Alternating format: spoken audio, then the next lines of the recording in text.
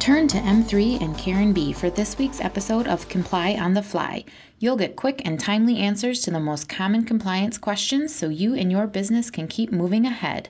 Please note this podcast and the contents herein do not constitute legal advice.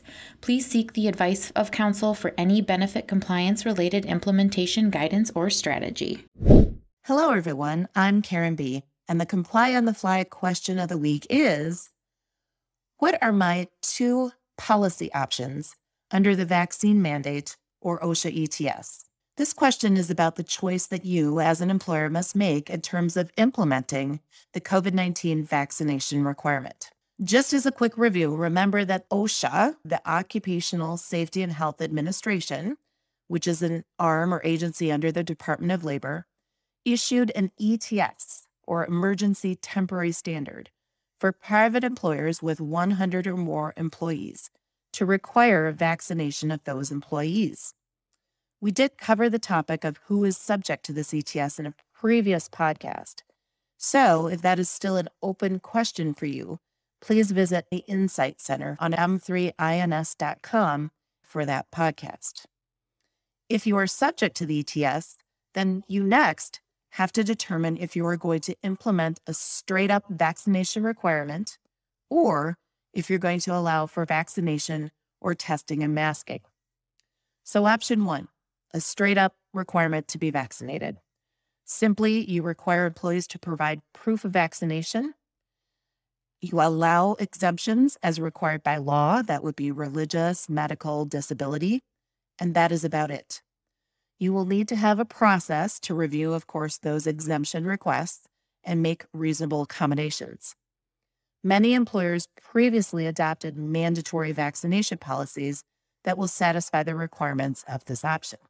The other option, option 2, is the vaccination requirement with testing and masking options for the unvaccinated.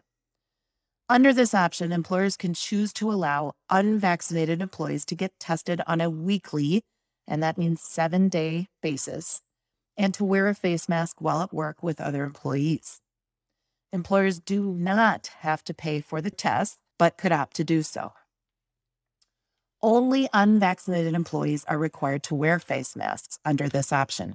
Exceptions would be if the employee is in a completely closed space with a closed door, while eating or drinking for a limited time, when the employee is wearing a respirator, or if the use of a face mask is infeasible or creates hazard. There are exceptions. Employees that work 100% remotely. That means they don't report to an office space. They don't come in where other employees are. They work 100% remote. Also, 100% outdoor employees. In order to be considered an outdoor employee, the employee has to be outside for all workdays, not occupy vehicles with other employees. And the space, that outdoor space, truly has to be outdoors. It cannot be some semi-confined space. Of course, if any of these employees come into the workspace, the testing and masking requirements would apply. Also exempt or accepted from the requirement would be workers covered by the healthcare ETS. Depending on what options you choose, you will need to have a written policy and communicate this policy to employees by December 5th, 2021.